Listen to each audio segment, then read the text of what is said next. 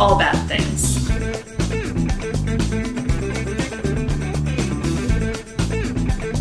Tragedies, disasters.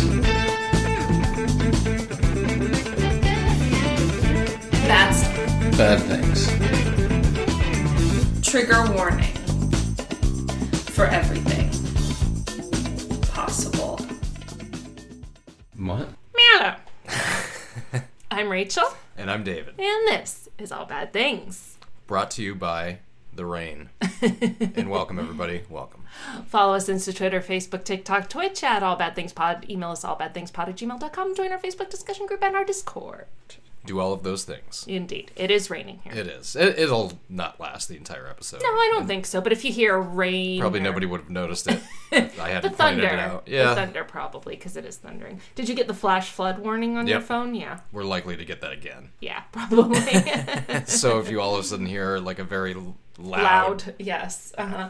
Do you remember when Trump wanted to institute, like, he could put a, like, get a emergency message on your phone if he wanted to? So there was, like, an don't remember actual, that. and then I opted out. Well, but that was essentially what Twitter was. Mm-hmm. It was his emergency messaging system. Basically, and now what's the knockoff that he's got? Like Truth or Truth something? Social, yes, Truth or Social. or Troth Central, as he's called it before. Because he can't speak. we need to outlaw Drakba. I'm with that. I'm for outlawing Drakba. What is Drakba? I believe he was trying to say Dropbox, Yes. like mail-in drop boxes. But he said Drakba. Oh, I thought he meant the software Dropbox. No. See, to me, it sounded like he meant a Star Wars character. Yeah, I'm like, it sounds like I'm it. yes, we should defeat Drakba. I'm like, that's something I can get behind. Well, it's just been another normal week in America. Yes. In the world at large. It's not like there's been another mass shooting or an assassination. Yeah, just please send help. I mean, really. To be fair, the assassination didn't take place in America. It did not. And it was not against an American person. I mean, think of how rare that is in in a first world country. Yeah. I mean, really, A it happens. political assassination. Happens in yes. third world countries all the time. Developing nations. Yes, and we're usually the ones behind it half the time. Yes, that's correct. But yeah, in an industrial powerhouse, which is what Japan is, and their gun violence period is just so Extremely low, yeah. like nobody even thinks about it. Didn't the guy I don't- have like a handmade, something like that? homemade gun yeah. or something? It's just bizarre. Yeah, so that was strange, and it's just Yeah. there's like no way you could assassinate our president these days. There's just no way. There's so much, like, somebody from Secret Service would have to be in on it, That would be the only way. which could be possible. Yeah, I guess it'd have to be know. like a poison, but it couldn't be like a shooting. It'd have to be like he was poisoned or something like that. I don't know. Yeah. Well, But let's not I just- talk no, too let's much not. about how we should one assassinate. could. Let's just not get into that at all. Let's not get into that just yet. Or ever, before Or ever. the CIA is already listening But to us. but yeah, it's just an odd thing. It's like and I thought he It's a was. rare I occurrence, thought he yeah. was still prime minister. Prime Minister, yeah. No, through 2020 it said. Yeah, I didn't know that he wasn't anymore. Yeah. So I was just like, wow, that's really weird. Yeah, well, like you said, it's very rare. But then again, a lot of things that have been happening have Then been again, pretty like- unusual. Like I would love to live in a country where like a shooting in public is like a rare thing. Right. Mm-hmm. We live in a country where it happens statistically several Where times you a look at it and day. you're like, oh yeah, that makes sense. So things are going great. What you drinking? I'm drinking the finest national local beer on the market. And I am drinking a basic bitch 24-ounce White Claw. You are drinking the finest national seltzer on the market. Yes, indeed. We'll There call you it go. that. There you go. There you go.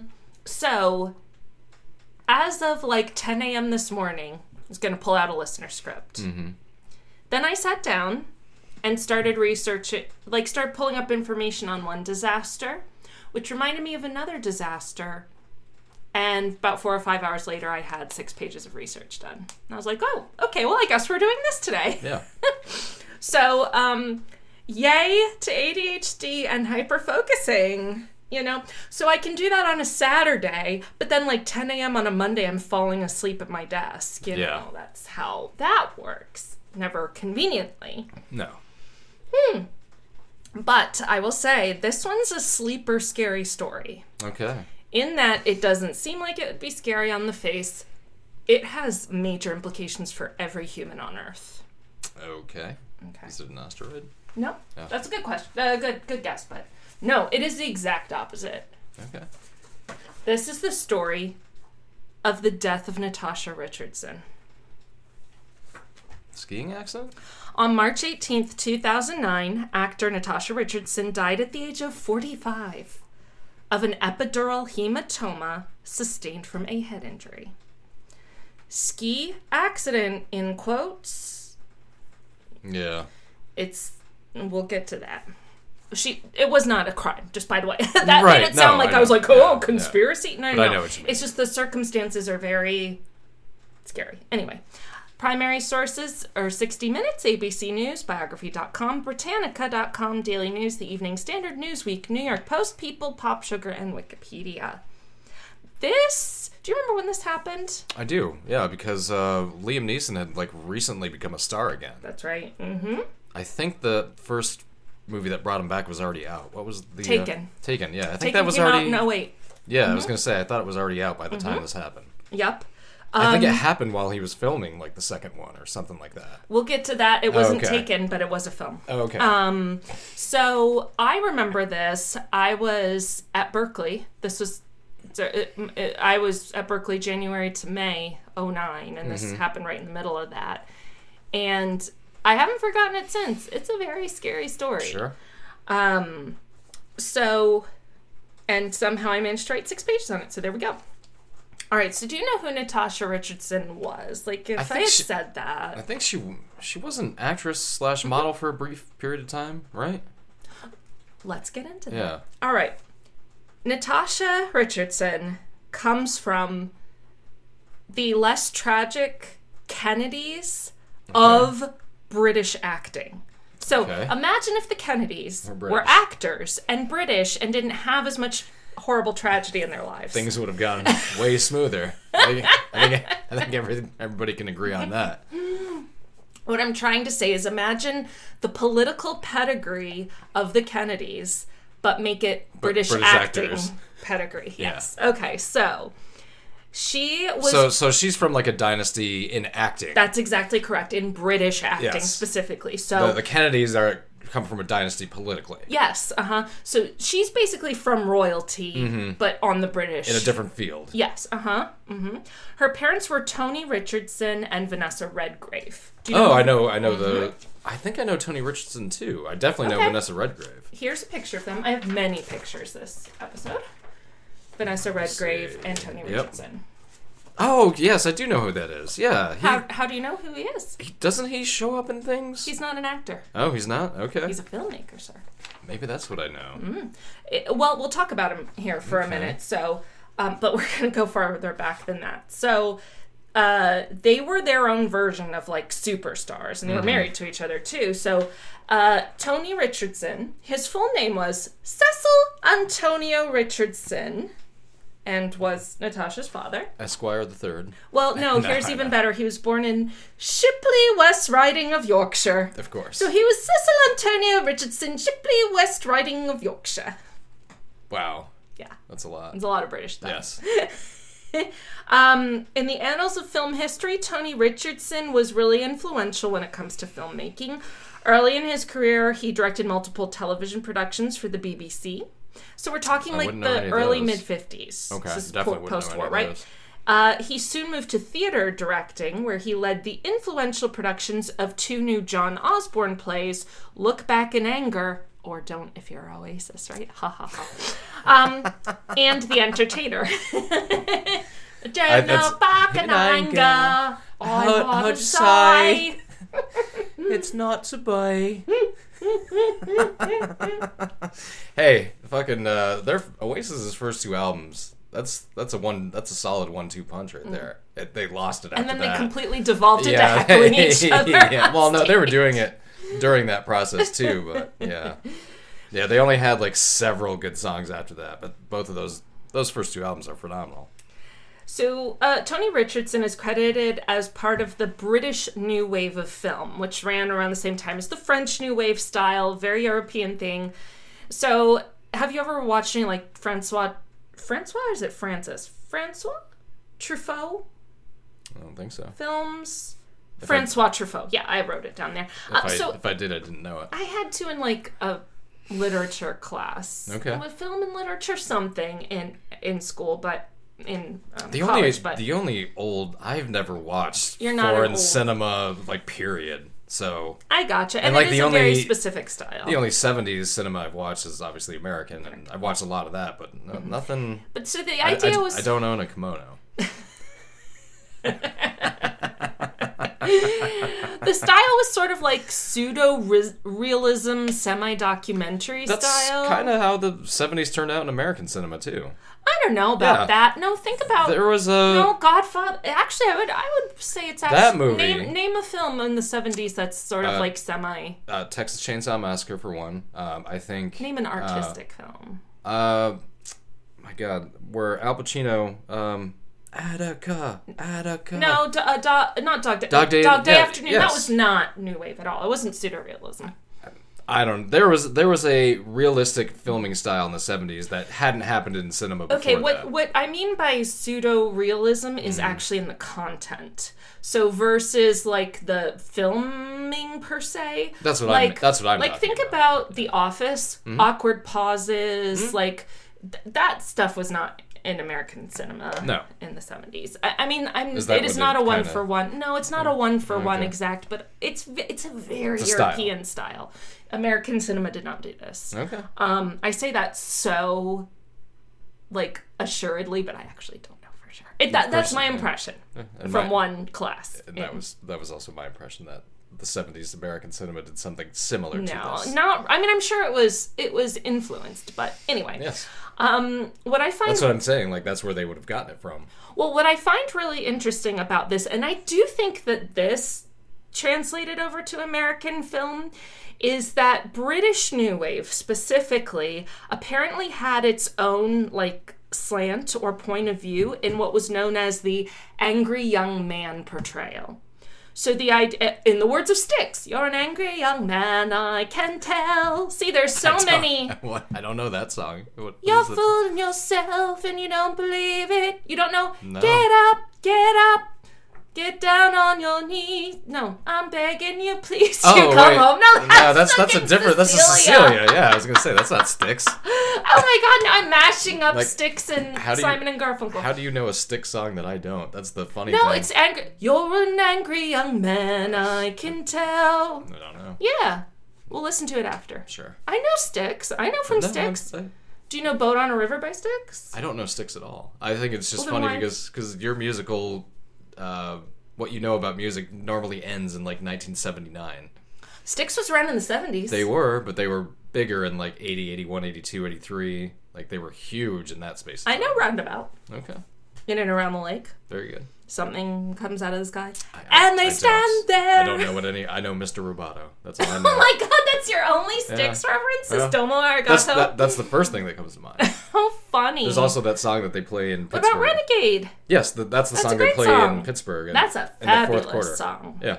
Oh, Yeah, that is a good song. I'm in fear for... Anyone who likes it when we sing is very pleased with this episode. Yeah. Anyone who doesn't, hates it. Yes, has already turned to But something the idea else. of the angry young man in British cinema was like taking the post-war era. I mean, you know, we've talked about this before. England was decimated, you know, by the Blitz and all that.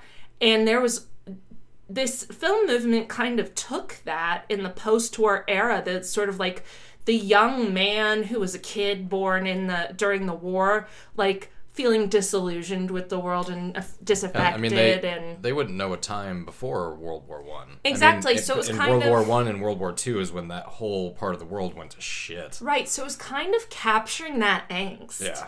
That's captured in a lot of music. Like, think of... Pink Floyd, the for sure. Yes, For I was going to fucking say sure. Roger Waters. Yes. Roger Waters had some shit. Yeah. He needed to get out in therapy, but he wrote The Wall Yeah. instead. Uh-huh. Like, that's some Therapy shit. for all of us. It was a window for all of us. Like, it Yes, really was. uh-huh. Like, man, you know, like, post-World War II Europe was not a place you wanted to be at all.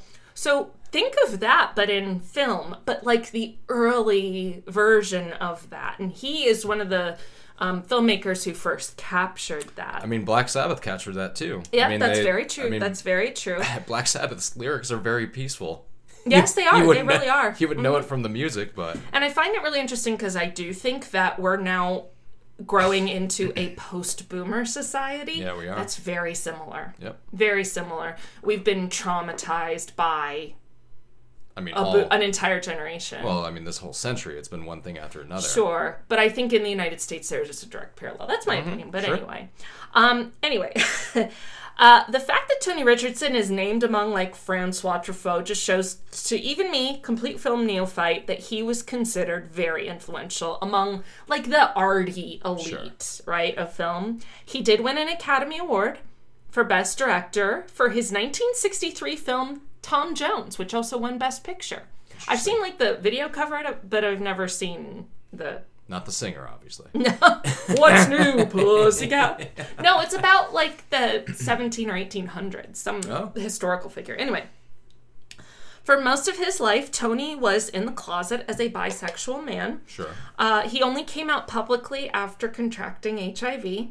He died of complications from AIDS on November 14th, 1991. That date sounded really familiar to me. It's because November 24th, 1991 is when Freddie died of the exact same cause. So a lot of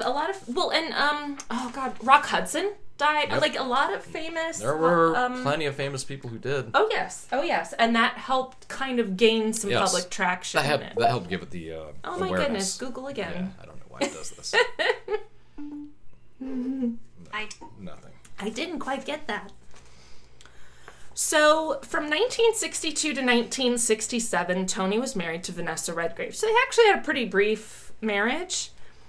So if Tony was like the behind-the-camera royalty of this family, then Vanessa was 100% the on-camera royalty. And I say she's alive. Vanessa Redgrave is 85. I think she's still around, yeah. She's 85. She's still a somewhat bankable star. I mean, recently. Well, like I said, she's like Hollywood, or... royalty. Hollywood, but British Hollywood royalty, right? Of course. She is also technically Dame Vanessa Redgrave, that's of not course. Surprising.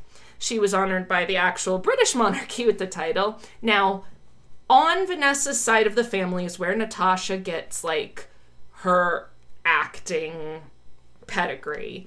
So, her family has its own Wikipedia page entitled The Redgrave Family. And it shows the family tree of actors. The Redgraves.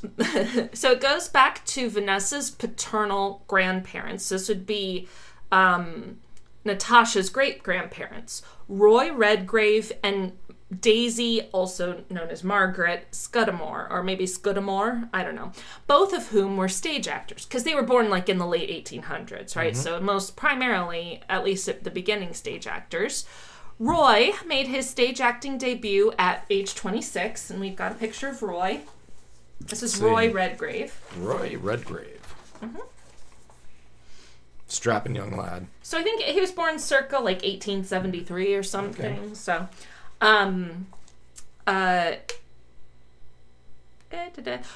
this is just for fun, because I thought this was hilarious. In 1902, he starred in a production called Roy Redgrave, Dramatic Cock of the North.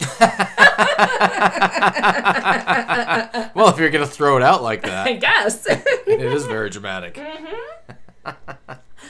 I have a feeling it meant something different. I don't know. So he married Daisy, or Margaret, in 1907. That's something that could only be said in 1892. Right. Like, and people 1902. Or 1902, and people take it seriously. Like, oh, look at him. And Margaret soon gave birth to their son, Michael. Roy then left his family, like literally abandoned them when Michael was 6 months old. He moved to Australia, starred in some early silent films, and died at age 49. But Margaret continued her acting career. Early on in her career, she was like the leading lady, usually first on stage, and then she started in films, and she had a long career as a supporting actress. Her career outlasted Roy's, not just because of her age, because she lived to be more like 75, but because maybe she wasn't a piece of shit who ran away from her family, you know? maybe. And that's a lot of judgment to put on somebody whose circumstances I don't know. But that's Margaret. All right. So, despite being abandoned by his father at 6 months old, Roy and Margaret's son, Michael, followed in both of his parents' footsteps right onto the British stage. So he started in stage acting in Liverpool. Then he became notable for his Shakespearean performances at the famous Old Vic, which is a very famous English theatre. Okay. And Stratford-upon-Avon with roles as Hamlet, King Lear, and Macbeth, among others. So he's like the Three leading pretty major guy. roles. He's the leading Shakespeare guy, right? He was known for being handsome, expressive, and, quote, highly cerebral, unquote. So it's sort of like I feel like he's of the... It's probably what it said on his business card, too. highly cerebral. I picture him as being part of, like, the Laurence Olivier Oh, school, for sure. you know? Yes. Who also came from Shakespeare background, yeah. His first film role was one I've actually seen. I did not know it at the time, but his first film was in 1938. He starred in Alfred Hitchcock's The Lady Vanishes. Did we watch that? I don't think we did. No, I've not seen that. And this is the poster. The Lady Vanishes.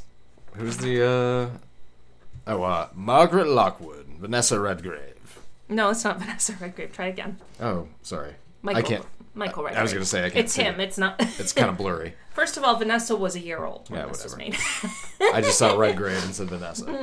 No, it's Michael Redgrave. That's her dad. That's Vanessa's dad. And Dame May Whitty. Dame May Whitty was in many Hitchcock films. Okay. She really was. She popped up in everything. I think she was Mrs. Danvers and Rebecca. I could be wrong, but I think she was. No, she's an older lady. Oh goodness, I don't remember. Anyway, so he was knighted in 1959. So he was Sir Michael Redgrave. Sure. For his contribution to the theater. He continued his acting work until 1975, when the onset of Parkinson's disease ended his film and theater career. He did continue writing. He was interested in writing actually before he started acting. That's too bad. I know. But he published his autobiography, In My Mind's Eye, in 1983. Okay. 2 years before his death. Yeah. Wait, I said 2 years before his death in 1977. That math doesn't work. I believe he died in 85 at age 77. That's what I was trying to say. Okay. It was revealed after his death that his bisexuality was a known open family secret. His wife, Rachel Kempson, knew and understood her husband's sexuality. So Michael's proposal to Rachel even included the disclosure that their marriage might be, quote, difficult, end quote, due to his sexuality. I thought you were going to say different. Yeah, no. He was like, so I'm asking you to marry me, but, you know, things may maybe be different. difficult for us. And see, different. Yeah, I like know, just- but he said difficult yeah. apparently, or that was her retelling of it. Like, And she's like, you know what, I love you, I don't care. So, you know, Okay. whether it was like a semi-beard relationship or she was cool. I mean, Well, you know, a lot of artists are, If you're consenting adults, it's whatever you're into. and a lot of artists Are- historically are a lot more open to stuff like that, right? Well, when A you're lot less vanilla than average people. when you're an artist on even a national level, I mean, forget world famous people who Right, just you could just everybody knows who that is from a photograph, but your brain works differently to begin with, like it just does. Well, like you have to acclimate to that yes, reality, and, right? Yeah, and probably your mind's eye, you're thinking, I need to create art for everybody, and this is how I'm going to do it, whether it's painting or music or film. Or people who are inclined towards the arts So just you're- have a different way of their brain working. Exactly. And they're more creative, and maybe it's They're like, hey, they're open to other creative interpretations. hey, what if I had sex with a guy and a girl? What would it hurt? Like, Just a little more openness, maybe. Yeah. Experimental. I need to go through this to write it in my next film. Whatever. Or just because I like or just it. because Yeah, I some have people fun. do. Or Yeah. both. Yeah. Hopefully Like I they said, enjoy it or are cool with it. if you're a consenting adult, do whatever you want. Exactly. So as for Rachel Kempson, or by her full title, Rachel Lady Redgrave, she could pretty much match Michael Rachel Lady in Redgrave. Okay. Rachel, comma, Lady Redgrave. Redgrave. That's how that. Okay. So he was Sir and she was Lady, because he was a Sir. that's how that works. I don't know. Because you're my lady. You're my lady. There's a stick song. Yeah, there you go. So, but she could pretty much match Michael in his career prestige. So she was trained by the famous RADA, Royal Academy of Dramatic Art in London, very prestigious acting Sounds school, like it. before joining the Royal Shakespeare Company. And not for nothing, she is the one who passed her looks on to the kids. The entire family gets their looks from Rachel. Picture. Vanessa looks so much like her. It's not even funny. Okay. That's Rachel. Oh, okay, sure. Absolutely. Mm-hmm. Where's the... It's a very distinct, she's the got a very very first one, I distinct think. face. That is one. You're right, it is the very first one, I think because I so. showed Vanessa and Tony. Yeah. Mm-hmm. Yeah, that's like You can spot see, on. The yep. cheeks, like the cheeks give it away Yep, almost and instantly. Her sister Lynn looks like her Mm-hmm. too. Yeah, very distinctive. And Natasha got a bunch for of those looks, anybody too. for anybody who can't see what we're Yes, looking exactly. at, we're trying to describe. So, Rachel continued her career in many TV and film productions. She even acted alongside her daughters, Lynn and Vanessa, multiple times, including acting with Vanessa in Tom Jones, which her son-in-law at the time, Tony Richardson, won an Oscar for. She and Sir Michael had 3 children. So, Vanessa, who was born in 1937, Corin, a son who was born in 1939, and Lynn, who was born in 1943, all of whom were actors. Vanessa and Lynn are probably the best known, with Vanessa probably being the best known, but Lynn Redgrave was also quite well known. So now we are finally back to Natasha's mother's generation. Yeah, this is her background, sure. right? This is the family she came from. So Vanessa, and I have a picture of Vanessa. Oh, so this is like one of her headshots, like I'd say nearing her middle age, but Okay, so you sure. can kind of Yeah. see her. Vanessa is hugely lauded to this day as one of the most prominent British actors of stage and screen. She's also what they call a Triple Crown winner. So do you know what an EGOT is? I do. That's Emmy, Grammy, Oscar, Tony. Right. The Triple Crown is all of that without the Grammy part. Sure.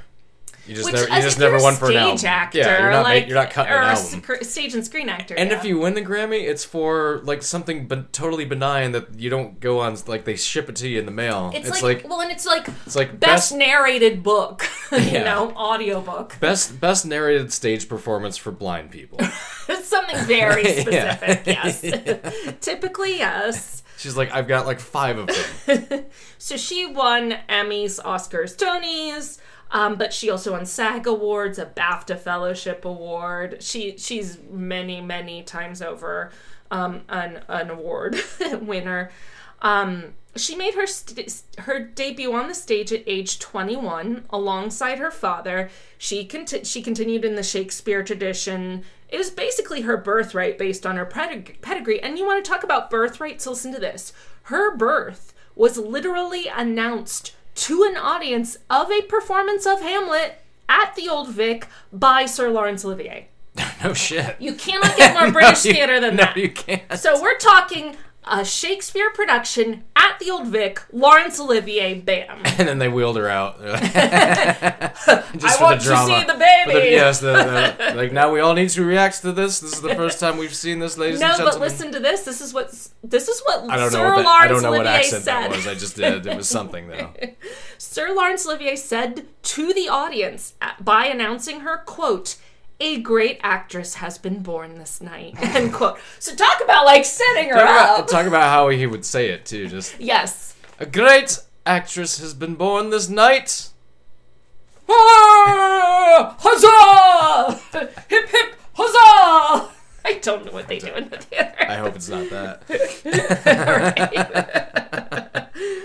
But he was not wrong, as if a proclamation by Olivier was not enough.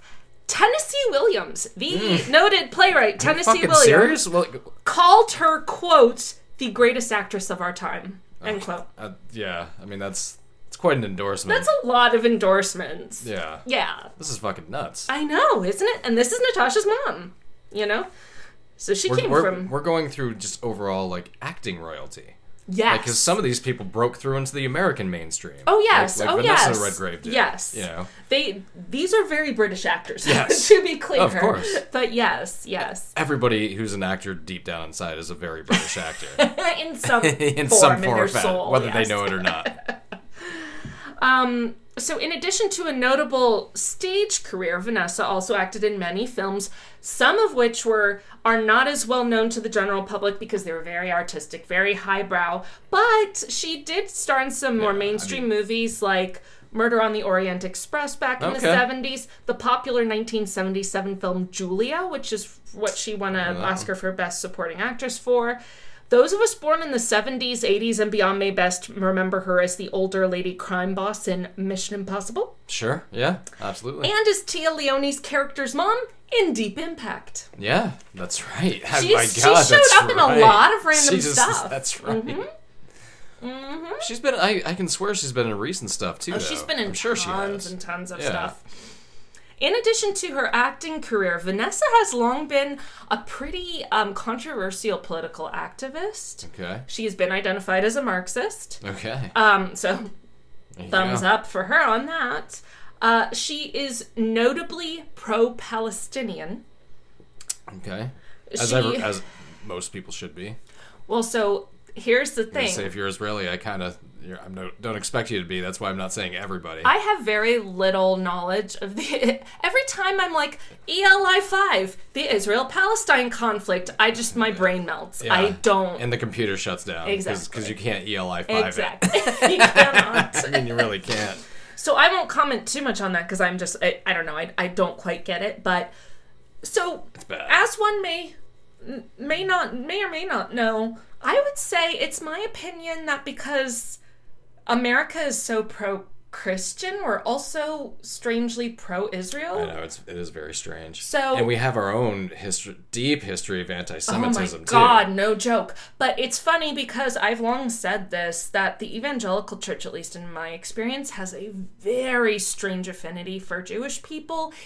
Yeah, I don't quite understand it Well, myself. it's this weird version of like, well, you're God's chosen people by birthright.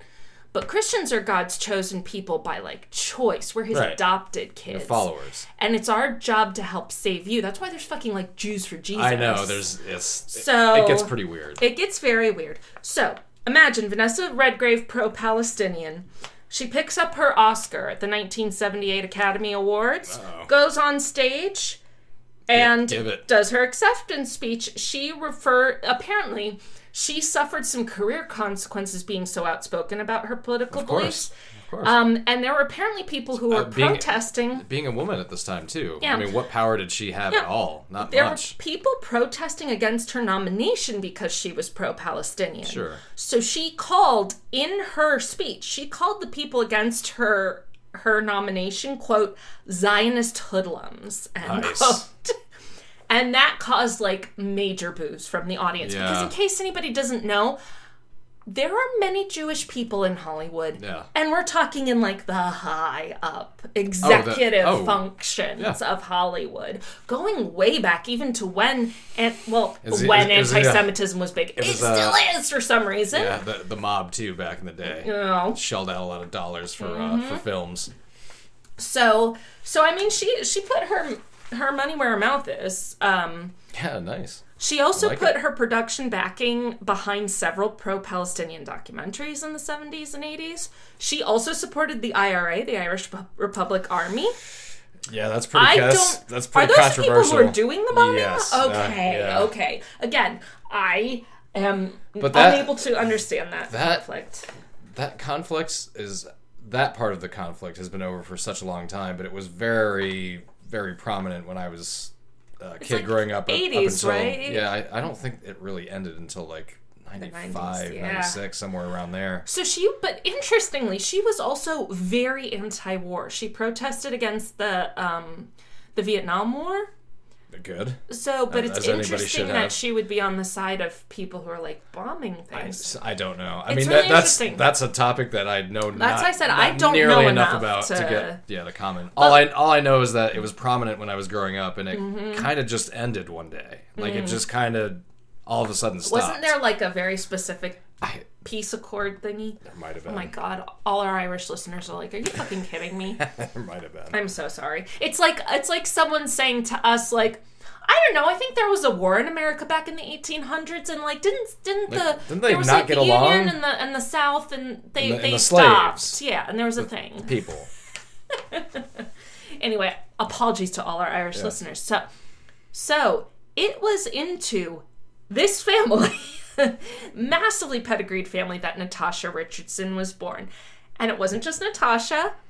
Her generation contained the next generation of the Redgrave dynasty, including her sister, actor Jolie Richardson. I know that name too. Mm-hmm. Yeah. Yep, if you saw her. And I'm going to show you a picture in a second. Half-brother, screenwriter and director Carlo Nero, and cousin Gemma Redgrave, Corin's daughter. Yeah, I was going to say, I know that name too. Generations and generations. So here is Natasha, Vanessa, and Jolie.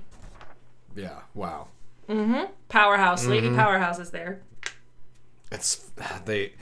These two like definitely look the same. I know. You can tell she's going to look that way later, She but looks she's a taller. little more like her dad. She looks Yeah. a little more like Tony. Yeah.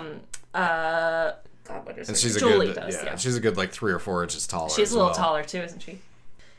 So, like, basically everyone else in her family, she started her acting career in the theater, specifically the Leeds Playhouse. Then at age 21 at the open air theater in Shakespeare's A Midsummer Night's Dream. So again, Shakespeare.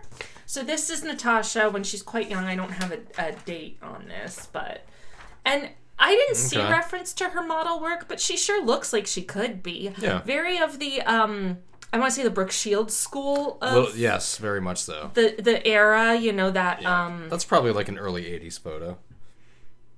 yeah, it could be. She was yeah. born in 63, so Yeah. yeah, maybe early mid Yeah. 80s, something like that, yeah.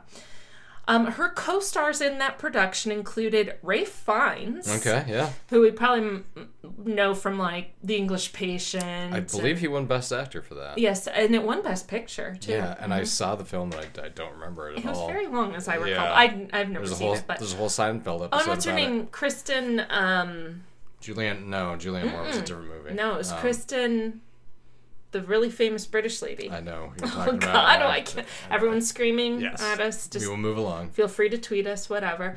And also Richard E. Grant. So Richard E. Grant is one of those people that I actually printed a photo out of because he's like, oh, that guy from that thing. This is Richard E. Grant. He was actually in Star Wars: Rise of Skywalker. Okay. Richard E. Grant. So it's funny, I don't recognize this guy at all. See, I recognize him because he was...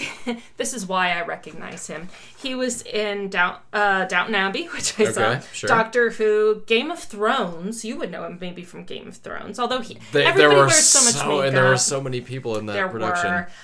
And Gosford Park, my actual favorite film of all time. Never saw And that. the most British film of all time, yes. So, again, it's kind of, well, not again, because I reread this part. Anyway, it's a little tricky. There's a lot more known about her career and her relationships than there are about her as a person. Like, there's a lot less out there about her, but anyway, to cover her career, she started her film career in 1984 in Every Picture Tells a Story. By 1987, she was starring alongside fellow future British superstars Colin Firth and Kenneth Branagh, again, Oh, yeah. British film royalty, in A Month in the Country. Perhaps most notable in our current time and place in the States, she starred in an adaptation of Margaret Atwood's The Handmaid's Tale in 1990.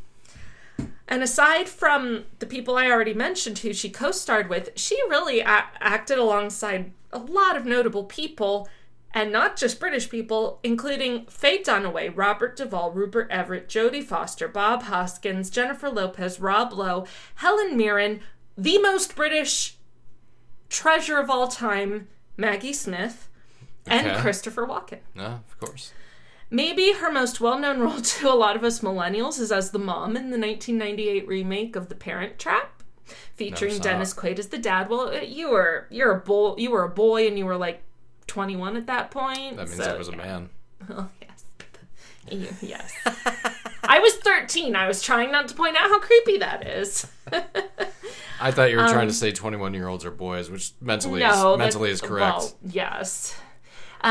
Dennis Quaid was the dad, and it was known as the film that really launched Lindsay Lohan. I was just going to say, wasn't she in that too? Yeah.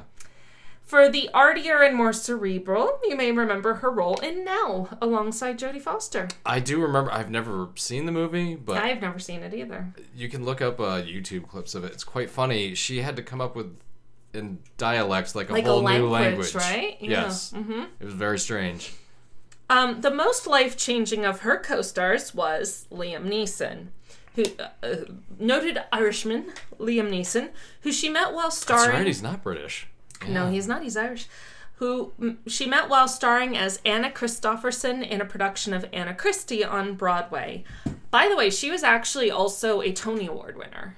Okay. Just to cover a little bit more of her career, for her role as Sally Bowles in a Broadway revival of Cabaret, directed by none other than American Beauty director Sam Mendes. Oh, I know. Yeah. I don't know if I've dropped as many like grade A Hollywood names as I have in this episode. Sam Mendes also did 1917.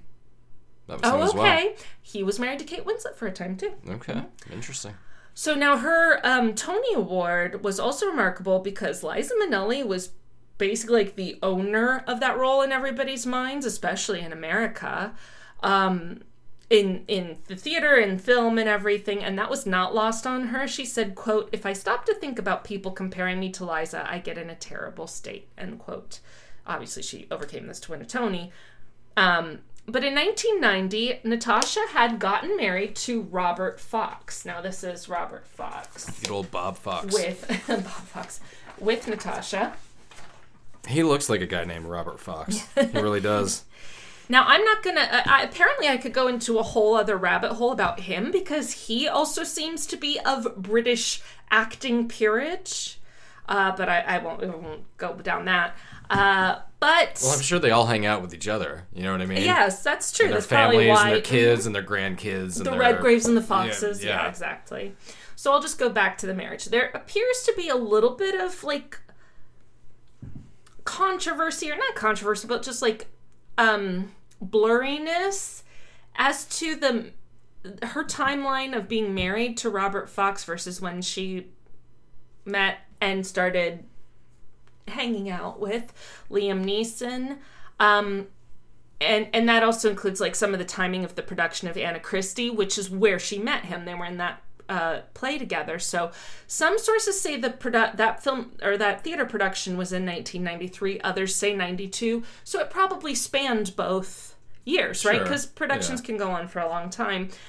And that would account for that. Also, a lot of sources say that Natasha and Robert Fox were divorced in 1992, so they were just married for like 2 years.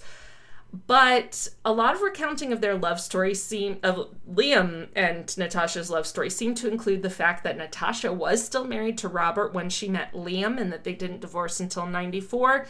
And that includes Natasha's own account, so I'm going to say that that's more likely to be correct. So they weren't officially divorced, but they were separated. Well, she said, this is what she said, quote, "It was not an easy time when I met Liam. Working with him, what happened between us, and that becoming public knowledge, in conjunction with my marriage falling apart," in other words, they were already having problems, "was kind of bad timing. So what can I say? Obviously, I fell very much in love with him," end quote. So she probably was already in not a great marriage, not a good situation for them, either of them.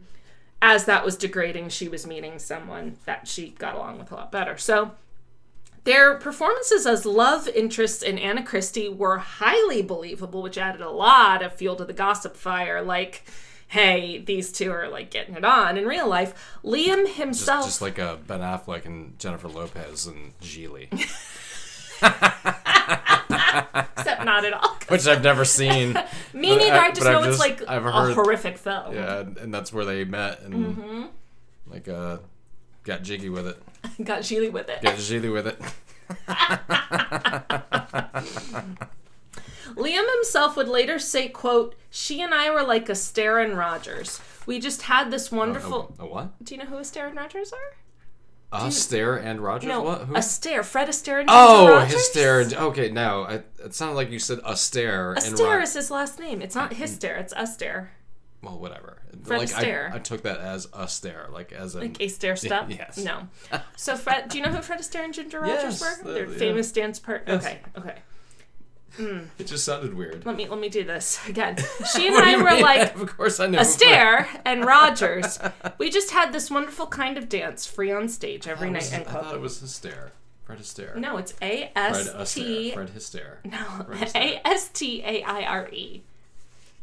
Yes, I do know who that is. Okay. Yeah. I don't know why you're looking at me funny. You know I would know who that is. Well, you also thought it was Hystaire, so... Well, hey, you've mixed up Chris Evans and like other people. And They're the exact same person. I'm sorry. At the same time, or at the time, Natasha was 29 and Liam was 40. Liam was also known as, like, the man who gets around. He was the ladies' man, apparently. I don't doubt that. To be fair, circa 1993, Liam Neeson, he's a handsome guy. He's not handsome. He's fucking Irish. He's still a handsome dude at 60. I mean, he's grizzled, but... Well, yeah. Yeah. So he is... I can only hope that he looks like me when I'm 60. Or that you look like him. No. Like, he looks like me. Oh, I got you. Yeah. Very cute. I'll still think you're gorgeous even Thank if you're you. grizzled at 60. Yes. Thank you. But he's 6'4". So Yeah, he's tall. tall. He's Irish. He's got the accent. And he's good looking. And he was a Jedi. Well, not at this point, No, but yes, but later on. But that, like, being... The presence. Yes. He had a quiet, like, command Yes. presence. Yes. He looks like a captain. You know what I mean? Like a leader. Mm-hmm. He kind of gives off that vibe. The quiet confidence, yeah. Mm-hmm.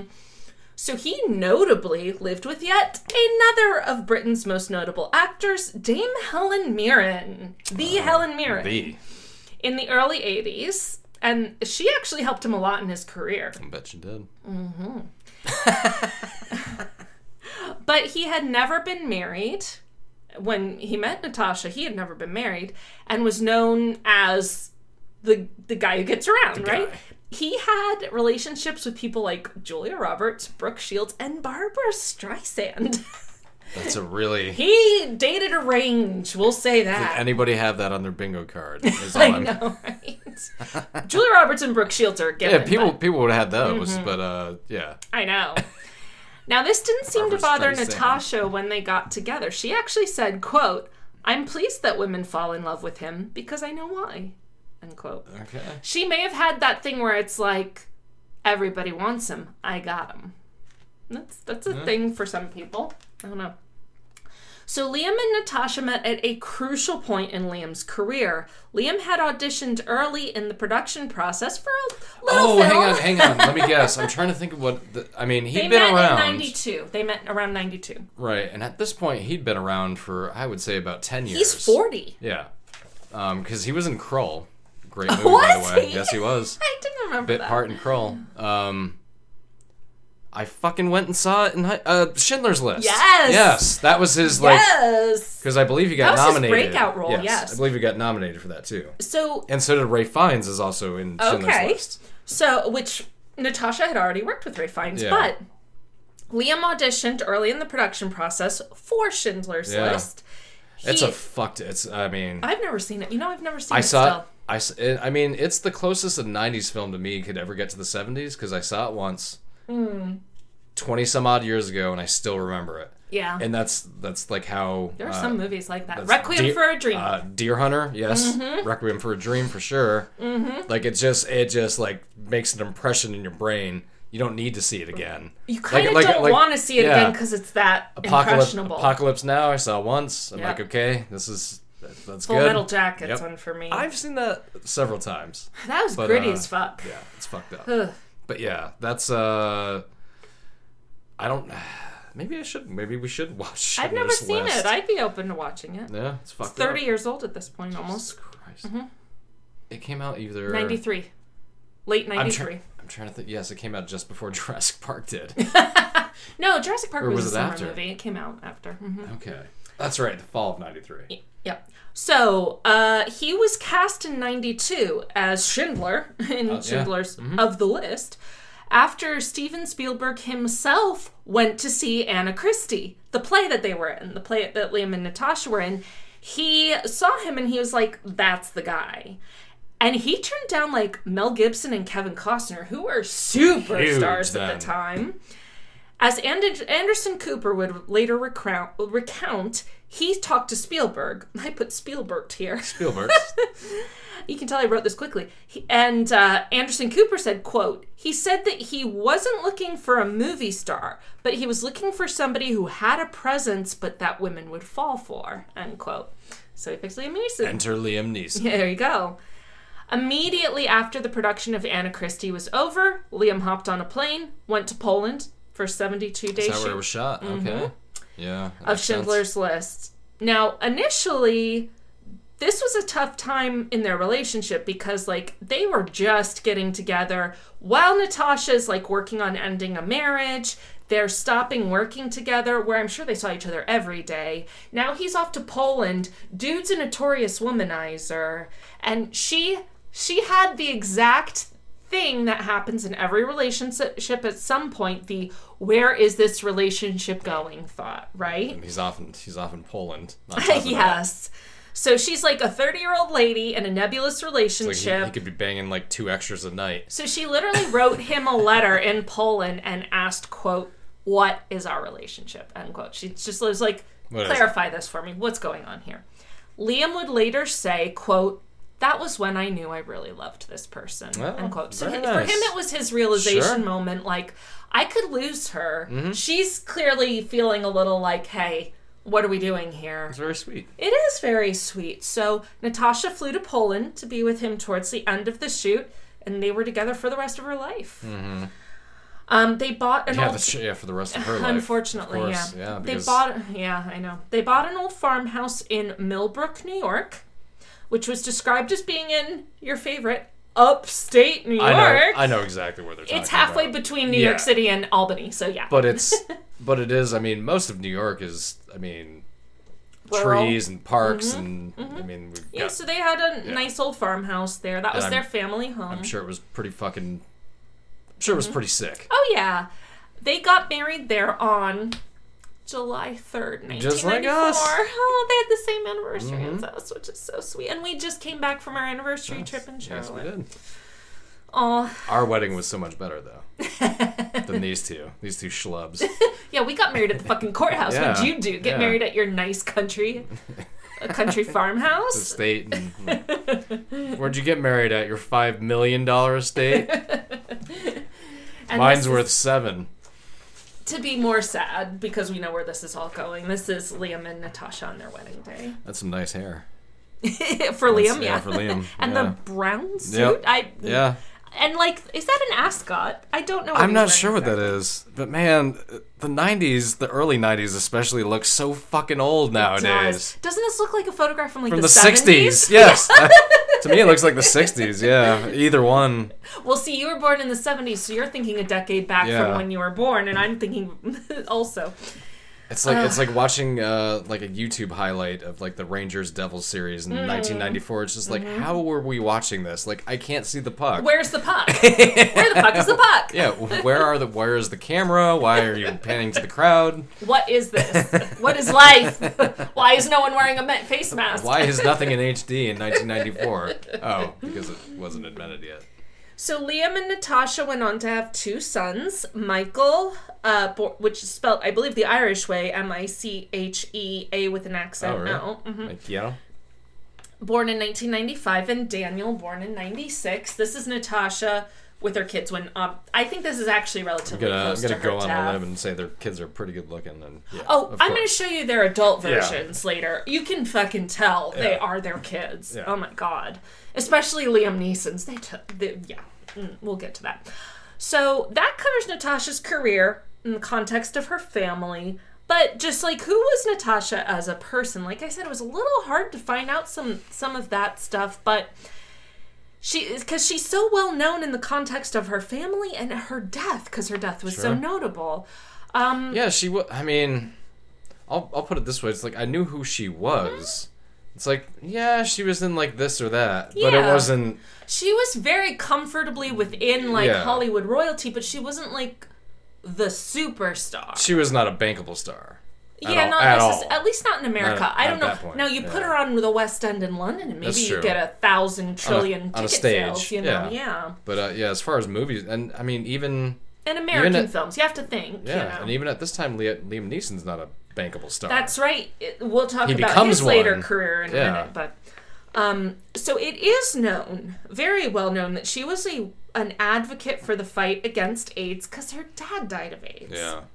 So she worked very closely with the Foundation for AIDS Research, also known as AMFAR, for many years. In fact, as a Top Chef fan, I specifically remember her being a guest star on season 5 of Top Chef, wherein, Really? yes, the chef Testons cooked lackluster appetizers based Uh-oh. on the 12 Days of Christmas at an AMFAR benefit. The episode aired December 17th, 2008, almost exactly 3 months to the day before her death. And I've got a picture of her. So this was recorded earlier, so this is maybe a little closer to a year before her death, but this was her in the episode. Okay. She's a gorgeous lady. Yeah, She was a absolutely. very gorgeous lady. I'm just going by conventional attractiveness.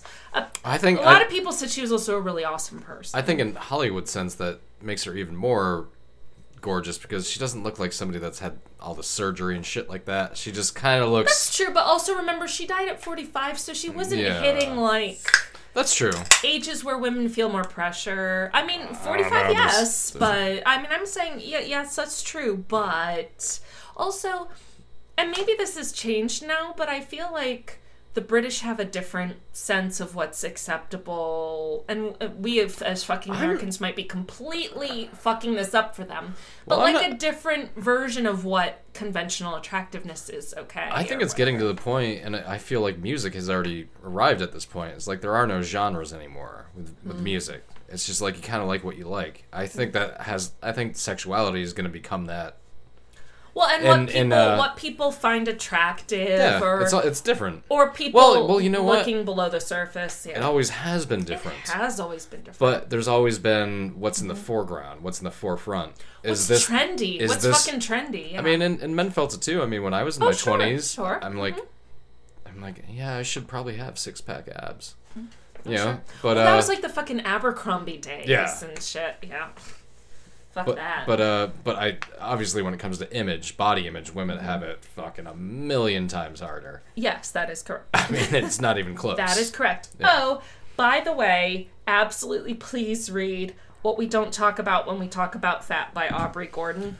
Brilliant book. Let me know if you can't it's afford like- a copy. I'll send one to you. It's like the Jordan Peterson guy. The first time he got in trouble on Twitter was a couple months ago when he put out that tweet about the Sports Illustrated swimsuit issue cover girl. One of them was she's a plus size model, Okay. and he was just like he put out a tweet saying like he's not gonna like be subjected to new beauty standards or you communist or something like fucking that. Jordan Peterson, you And it's could, just like- you wish you could Right. you could land somebody that Yeah, fucking and hot. it's just like, and I was, Jesus Christ. and I looked at it, I'm like, well, she's not for me. I was like, but I'm sure she's for plenty of guys or gals, whatever would be down. You know, if I was plus size, would you think I wasn't? of course not. See, exactly. Yeah, It's but all that's what I'm saying. about- But it's just like, okay, like I don't mind, like I don't take it as offensive, like you putting a plus size that's model some on sports bullshit. on a Sports Illustrated. I'm He's like, you like- know what? I'm like the way I'm looking at it, I'm like, you know what? A lot of guys are into that. Well, see, that's the whole thing. Is he's like, I resent that you're Yeah, trying you're to being objectify authoritarian. somebody that I'm not wanting to objectify. Yes, I mean, yeah, But then in a weird way too, you're saying, "Oh no, we respect her right to be objective." Yeah, it's fucking. It's weird, isn't it? yeah. But anyway, let's keep going. Yeah. Natasha. So, in an article published at her death, Newsweek writer Mark Pizer said, quote, "Natasha Richardson may be the nicest actor I ever interviewed," end quote. Wow, that's saying a lot. Yeah, I'm sure. at the time that he had interviewed her, she told him to call her Tasha, so that may have been her nickname or her family name, whatever. And he said she seemed incredibly real, especially for like an up and coming celebrity from a very celebrity family. She was known for her pack-a-day smoking habit, Nice. which led to her to being outspoken when New York City became one of the early leaders in the smoking ban movement. So in 2000, outspoken for it or against it? Against it. She Oh, was okay, fucking yeah, that against makes it. Yeah, She see, was, I she's was a smoker. I was one of those people because I remember when this was happening because Mm-hmm. New York was either I think California was the first state to ban smoking indoors, but or at least around the same time. I'm pretty sure New York was like second or third. Like it happened like 20 years ago. In 2003. Yeah, and I remember being, even though I was a smoker, like being for it. Yeah. I was just like, I'm like, your clothes, I'm like, you can't wear those clothes without washing them, like, ever again. Like, you know. So, in 2003, New York, the city became one of the most restrictive cities in the United States when it came to smoking. They banned almost all indoor smoking in restaurants, bars, and even private clubs in 2003. Yep. She said, quote, "I don't go out as much as I used to because I can't smoke anywhere," end quote. You could smoke outside, though. I think her but that transition was rough for her. Yeah, it was. Yeah, it was weird, but she also said that I didn't mind. She also said that Liam was trying to convince her to quit smoking because he himself managed to quit smoking in 2003. To which Natasha said, "quote I think it'd be easier to give up." Sorry, I totally read that wrong. "I think I'd be able to give it up easier if people would stop saying don't do it. Part of me likes being a rebel," end quote. Allegedly, she actually quit smoking soon after that, but I couldn't find a second source to that. But at this time, they were, like, if places, because I was living in Rochester, New York, when this was going on. Now, the city of New York banned it first. And so did the state. So did the state, not afterwards. long after. The city had city ordinances, correct. But the state was not soon far behind. So a lot of places, if they had the space... and most of them built like a little deck or something like that, and an outdoor space. Yeah, for smokers, which was, made it fine. I really had no problems with it at all. And then you also and that's where it's funny because at certain places half the crowd would be inside, the other half would be outside smoking cigarettes, and that's who you knew okay, I can talk to this girl over here because she smokes. So it's not, you know what I mean? So it's not going to be So yeah, that's... Because but it was nothing as a difference. But then when I moved here in 2007, you could still smoke inside here, which made it strange again. Yeah. I was just because I haven't been able to smoke inside in 4 or 5 years. It wasn't long after that, though. That's true. But 2010. North Carolina is tobacco country, so that's why it took a while here, So Liam would later say about Natasha, quote, "She cared for everybody. She has a motherly instinct, and she'd make dinners for everyone and just looked after us all," end quote. So she was the mom of the family. Sure. She absolutely was the mom of the family. So now that we've had so much fun, now's the time to be the total bummer. Because this is how our show works. Now's the time to not be nice. In March of 2009, Natasha traveled to Mont Tremblant ski resort in Quebec. The resort... I know where that is, actually. Yeah, the resort is in the Laurentian Mountains. Yep. Is it Laurentian or Laurentian? Laurentian. I've always pronounced it Laurentian Mountains. Laurentian Mountains, okay. But it is fucking gorgeous. Okay, well, they run from the southern part of Newfoundland southwest down the north side of the St. Lawrence, so across the river from where you grew up, through Quebec. Yeah, we've rented a house there before, and beautiful. It looks nice. We had a dock and a boat and frickin', it's pretty swanky. The resort itself is in the southern part of the mountains, about 138 kilometers or 85 miles northwest of Montreal, and 160 kilometers or about 100 miles northeast of Ottawa. So if you could triangulate it, it almost looks like a triangle. There are conflicting accounts of who in the family was at the resort with her at the time, but from what I can tell, Liam was not there, and we're going to talk about him in a second. And she was there, I think, with just one of her sons, her oldest, Michael, who was 13 at the time. I'm not sure where the 12-year-old was. I'm not sure where Daniel was. He was 12. So Liam was in Toronto. He was still in Canada, but he was down in Toronto shooting the movie Chloe, co-starring Amanda Seyfried and Julianne Moore. Don't remember that one. Now, this is at, again, a very interesting crossroads in his career. He did Taken the year before. He's become an action star. He's starting to become an action star, exactly, at age 55 or something. Yeah, it's pretty bizarre. But he did sort of reinvent himself in that way.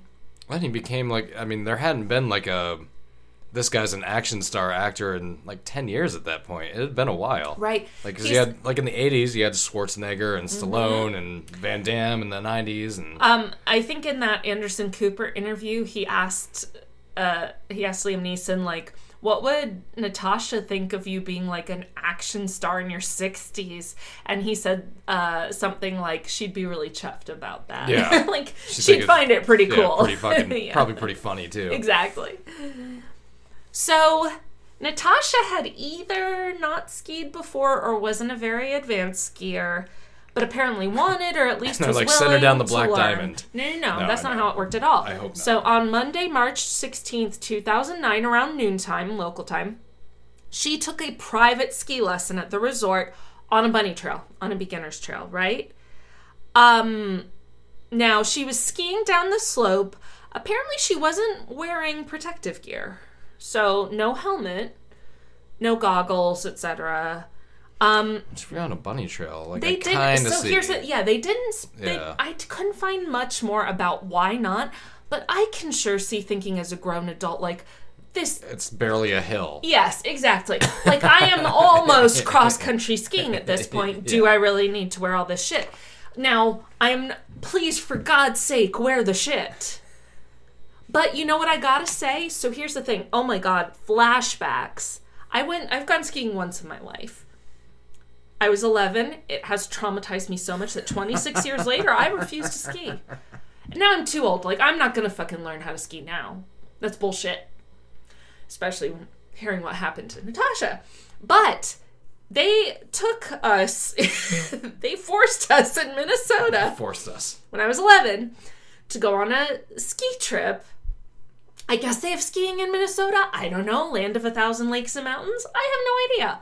10,000 lakes, by the way. But, I just responded to myself. But, we went to this place. And they, first of all, here's the thing they told us.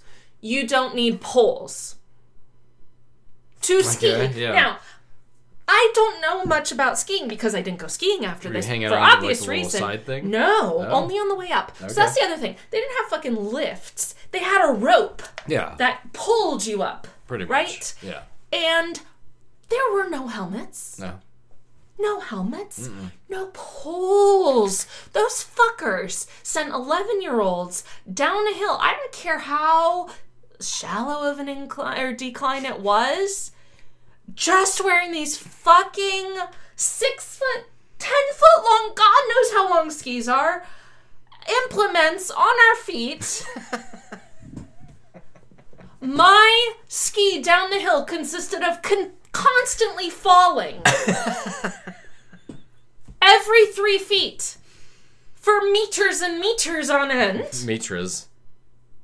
I am just fucking lucky that I fell on my butt every time. And I swear to Christ, I've rarely been more embarrassed in my lifetime.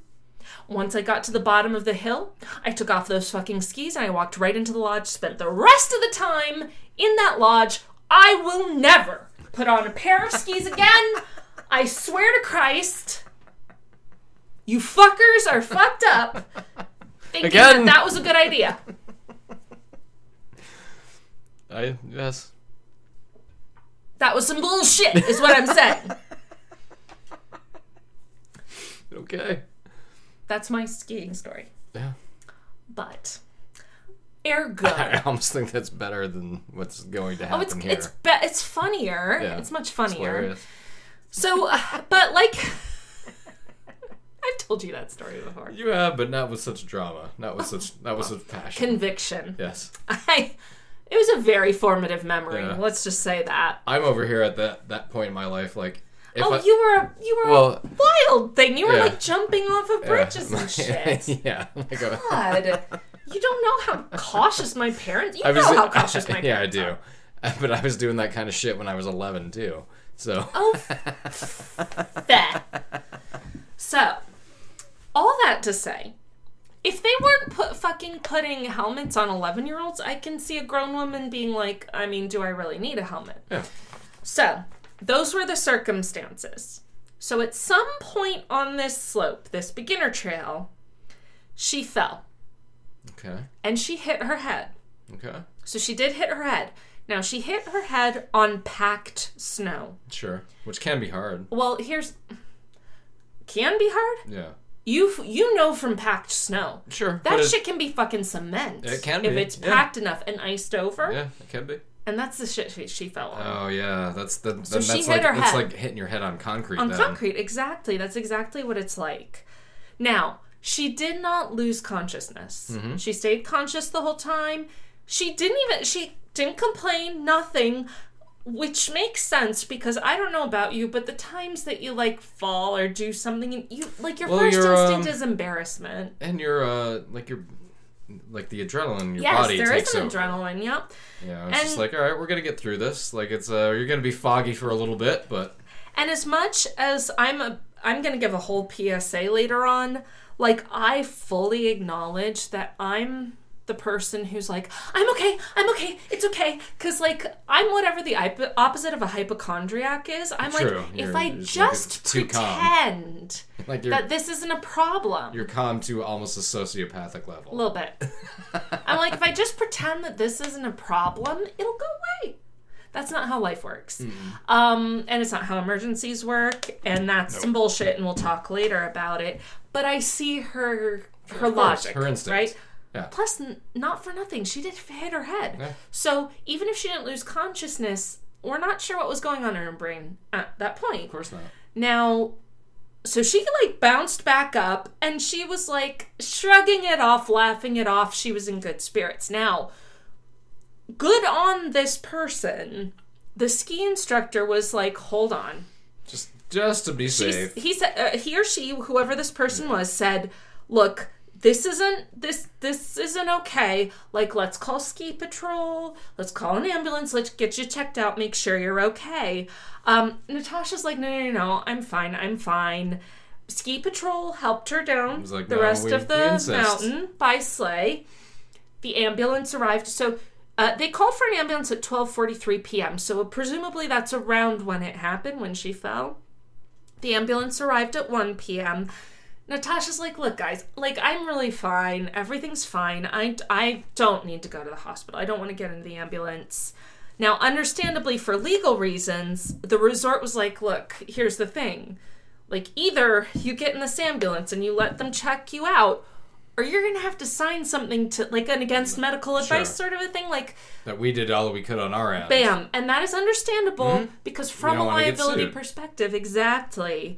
And you can't force someone. Hey, we brought her to the ambulance. It was, and we left the choice up to her. Now, and you can't force someone into medical treatment. Of course not.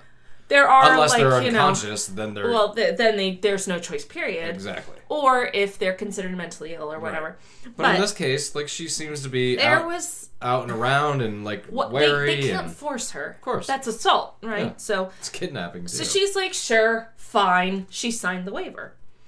She walked to her room. She was escorted by both her instructor and a member of the ski patrol. They were... Like, because even if they're like, okay, you signed the paper, we're still concerned about you. Yeah, just don't fall asleep. Basically, right? So the ambulance left. Natasha went back to her room. Apparently, so she's like, hey, I'm fine. The ski instructor is like, let me just hang out with you for a bit. So the ski instructor was with her. Because I'm sure he's seen this kind of shit a million times at this point. We're going to get into all of that. So, and he's just trying to be on the absolute safe end. That's right. Knowing that this is like a pseudo-celebrity, too. Or hopefully just that this is a person who hit their head and I want to be careful. Well, and that, I mean, but I think that's where it's mainly coming from, but yeah. Well, or a lot of rich people who's taking a private ski lesson. That's it's not, it's not me and not you. Kids from the projects, that's for sure. So she called Liam in Toronto, like, hey. In fact, she said, according to him, she was, like, joking about it. She said, quote, oh, darling, I've taken a tumble in the snow, end quote. She was brushing it off, like, it's not a big deal, no worries. And because, like, she made it sound so minor, Liam was like, okay, all right, you okay, all right, fine. Everyone's good? All right, cool. Maybe she even was like, oh, the ski instructor's with me. Okay, great, someone's keeping an eye on her. I'm going to go back to work on Chloe. Right. go work with these... I don't know what that is. I've never seen it either, yeah. It's I looked at it, it's called an erotic thriller. I bet it is. So what would later come to light is that at this time, Natasha was experiencing something known terrifyingly as the lucid interval. This is a known phenomenon in traumatic brain injury. So apparently it's very typical that after a traumatic brain injury, meaning, no, your brain's seriously fucked up, it's gotten hurt, the patient's condition actually temporarily improves. Sure. They're okay. Either they got knocked out, now they're conscious, they're okay. They're like up and about, and they're like, oh, I'm good to go. Or in Natasha's case, she didn't even get knocked out. Yeah. She just got a hit to the head, right? Now, this can last a few minutes. It can last a few hours. And this is probably one of the reasons that the ski instructor, this is my speculation, that the ski instructor and the resort were cautious. Yeah. Even though she didn't actually show direct, like, mental... They knew at some point or degradation. another it was likely she was going to enter this period. Or they didn't know, because maybe it was nothing. Yeah. But they're like, but it just to be could sure. not be, too. So let's just keep an eye on you. So,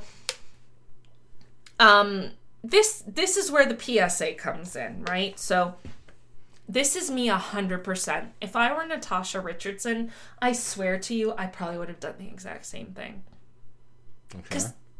Because that's me. Like, I get that impulse to say, like, oh, no, I'm fine, we're good, let's keep going, because there's a lot of things that come into play there. You might feel embarrassed. It's I pride. always get... It's mostly pride. But Yeah. there's anxiety shit that comes into play, course. too. Because you... I don't want to go to the place where I probably need to go. Like, Well, I need to... But I don't know how to describe this, but for me, it's like, please nobody pay attention to me. Yeah, I of don't course. want this Any version of attention on me. Now, you know I'm as much of a ham as the next person, but when it comes to, like, this type of attention, it's like, no. Nobody wants that. Exactly. So, but, and then it comes into, like, oh, no, I'm sure I'll be fine. Which I can walk it off. No, yeah, it is a walk it off thing, right? And then there's an additional. If you're kind of the person who tends to brush shit off, she's a mom 2 times over. She's been through childbirth twice. Yeah, that shit is dangerous, you know. So I really get that. It is so easy to brush off a bump to the head, especially if you don't lose consciousness. Losing consciousness might scare a lot of us, right? sure. Rightly. But this shit can happen even not losing conscious. So the PSA is, and I will try to live by this, remembering that I'm telling everybody this, right? If you do get hit in the head or hit something with your head or fall and hit your head, and it's not just a little, literally a little bump. Like, I can't tell you how many times I've accidentally opened the cabinet directly into my forehead or something like that. I've actually seen you do it before. Oh, yeah. I've done it 1,000 times. I've hit these fucking shelves I don't know how many times, and I just built them a couple months ago. But if you, especially if you fall, oh my God. Like, Well, that's something different, yeah. the actual emergent protocol is you treat it as if you have a traumatic brain injury regardless. That is the proper medical. As if you do or if you don't. Yeah. Because you can only find out if you're treating it as such. Exactly. So just go to the hospital. Just go to the ER. And I know it fucking... Well, it's... I know it fucking sucks that here in the United States, if you are here in the US, like, that could mean thousands of dollars. You know what? Figure that out after the fact. We'll help you figure that out after the fact. Just fucking do it. It's not that simple, though. Like, it's really not. It's not. Not the... I mean, I really fucking wish it were. Getting to the hospital... Yeah. It costs money in itself. That's true. Again, let us know.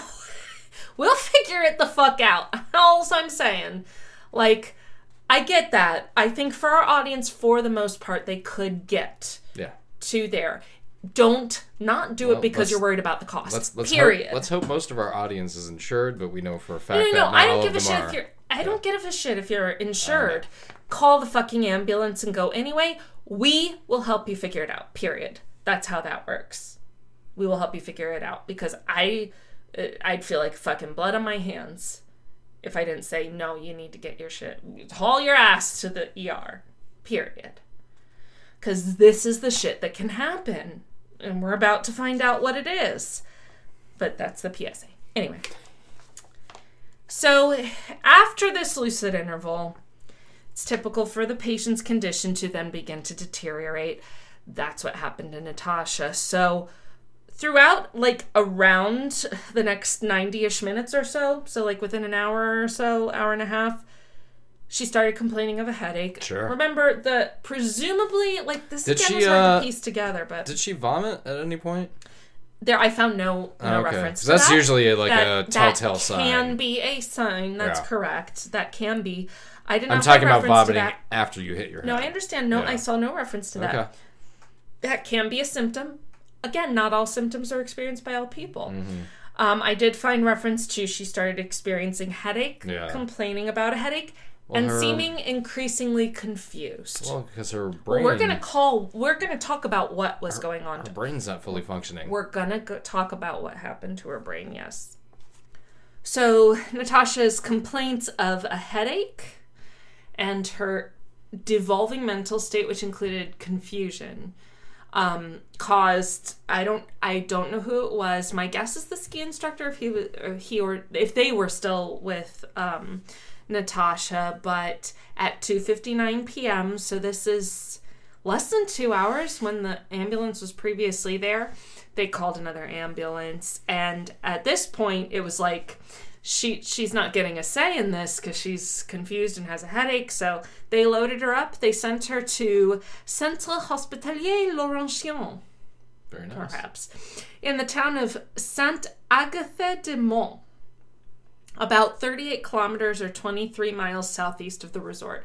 We're talking like fucking rural ski town, Quebec. So it took a bit, to get her to a decent sized hospital.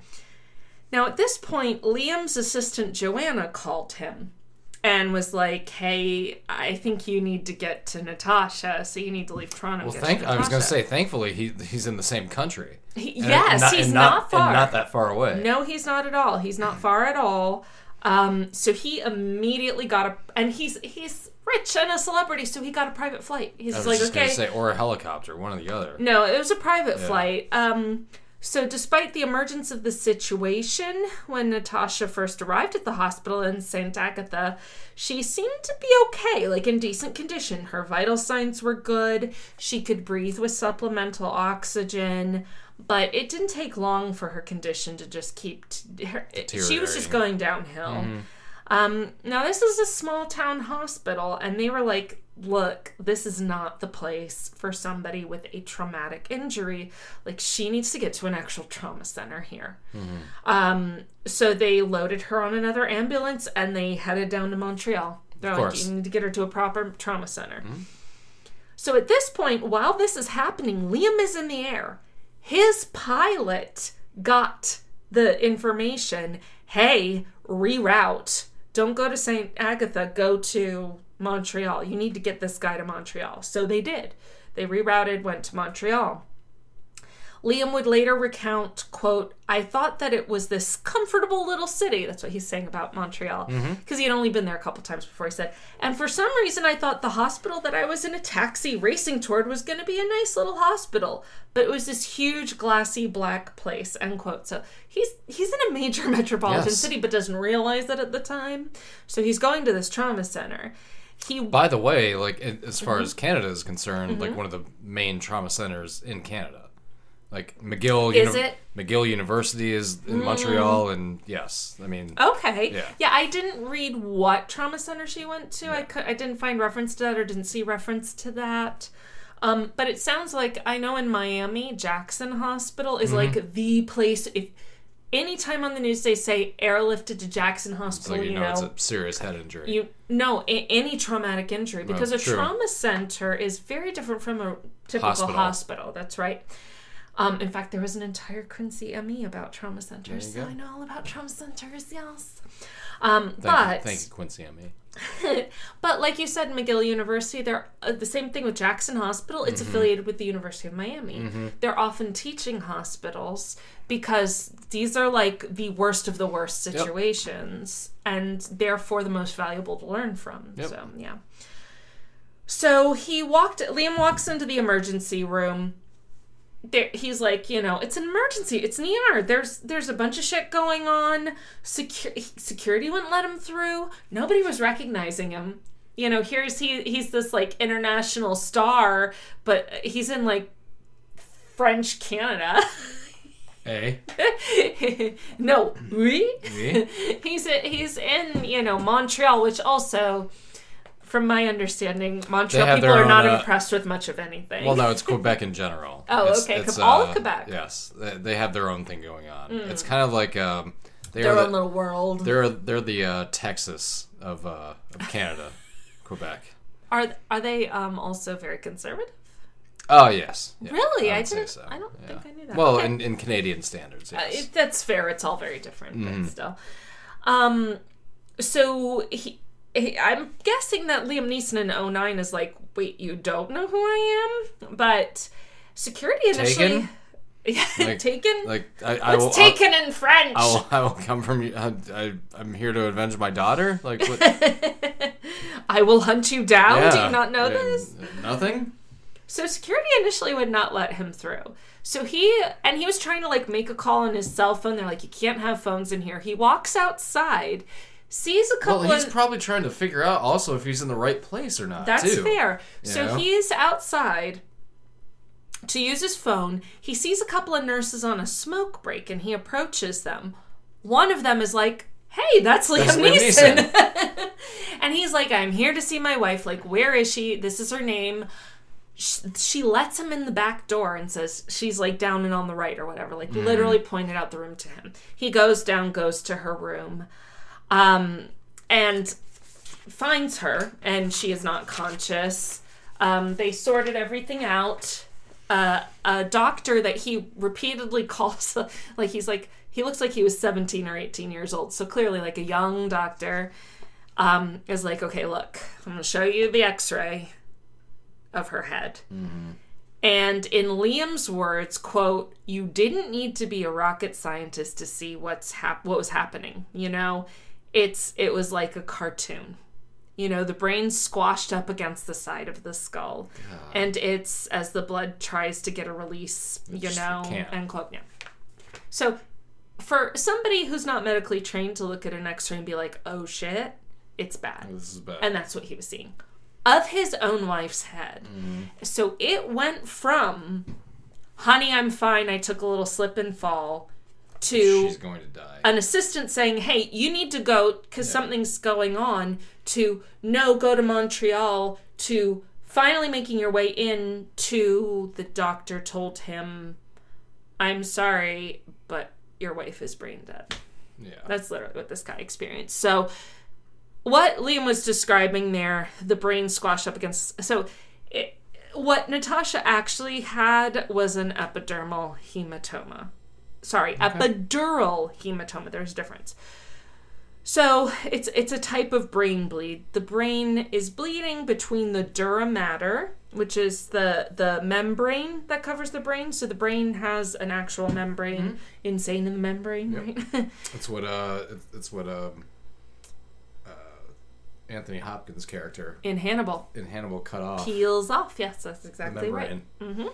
So there's a membrane around the brain, and between that and the actual bone of the skull, there's a bleed, a brain bleed.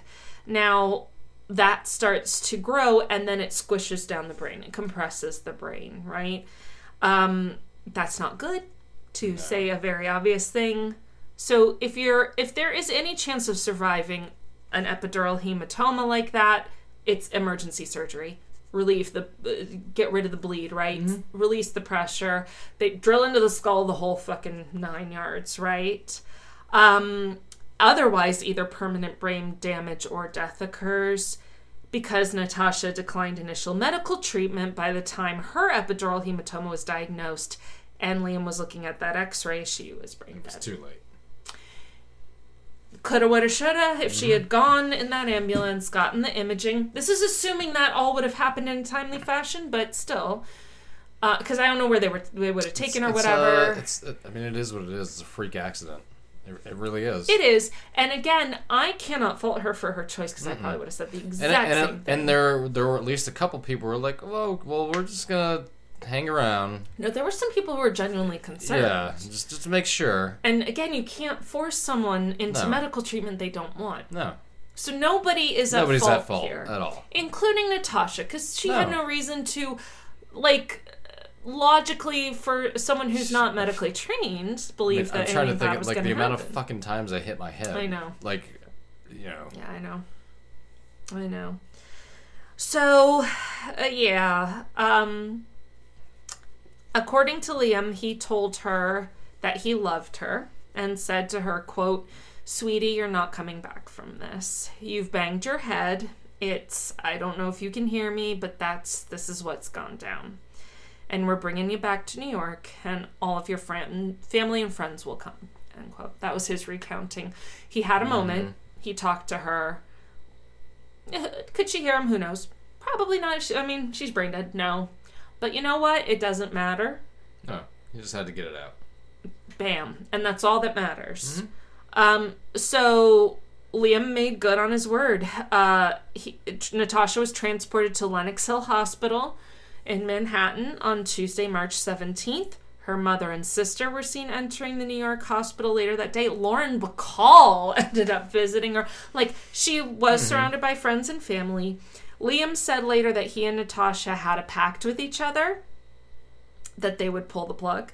In his words, pull the plug. Sure. If either were brain dead or in a vegetative state. So, you and I have... We've got that, too. Well, we have documents to that effect. Yeah. And I believe I said pull the plug. You don't even have to make the choice, pull the plug. And you said you decide what's best. And those are both valid choices, whatever you decide. But please, oh my God, have estate planning. Just another PSA. But he made good on it. On Wednesday, March 18th, they removed Natasha from life support. Yeah. Her heart, kidneys, and liver were all donated and helped save lives. Liam said he thought, quote, she would be very thrilled and pleased by that. Sure. End quote. So it's very nice. Natasha's body was autopsied the day after she died. Very straightforward. Her cause of death was listed as, quote, epidural hematoma due to a blunt impact to the head. Yeah, just... So the theater lights of Broadway and the West End, which is like London's version of Broadway, were dimmed on March 19th, 2009 in honor of Natasha. Her funeral was held on March 22nd near the family home in Millbrook, New York. The funeral was attended by, I'm sure among many others, Holly Hunter, Timothy Dalton, and Alan Rickman. More name dropping, Timothy Dalton was her pseudo stepdad for a while. Okay. He was Vanessa Redgrave's partner for 15 years. The least known Bond. Yes, He was Bond for at least 2 films, maybe 3. Yeah. That's what those are the first couple that I saw. I know him from the Scarlet miniseries because my mom was super into that. Starring Joanne Whalley as Scarlet. I don't know who that is. Joanne Whalley Kilmer? As in Val Kilmer's ex. Oh, you saw The Man Who Knew Too Little. You know that movie. I do. Yeah, she's the girl. Oh. She's the main lady. Oh, okay. Didn't know that. So Natasha was buried near her mother's mother, Rachel Kempson, so her maternal grandmother. Liam went back to film the rest of Chloe after the funeral. He said, quote, I just think I was still in a bit of shock, but it's kind of a no-brainer to go back to that work. It's a wee bit of a blur, but I know the tragedy hasn't just really smacked me yet. End quote. People do a lot of shit in shock. Interestingly, in Love Actually, another one of his roles in 2003. That's right, he was. They played. He played a widow. And didn't they play Widower.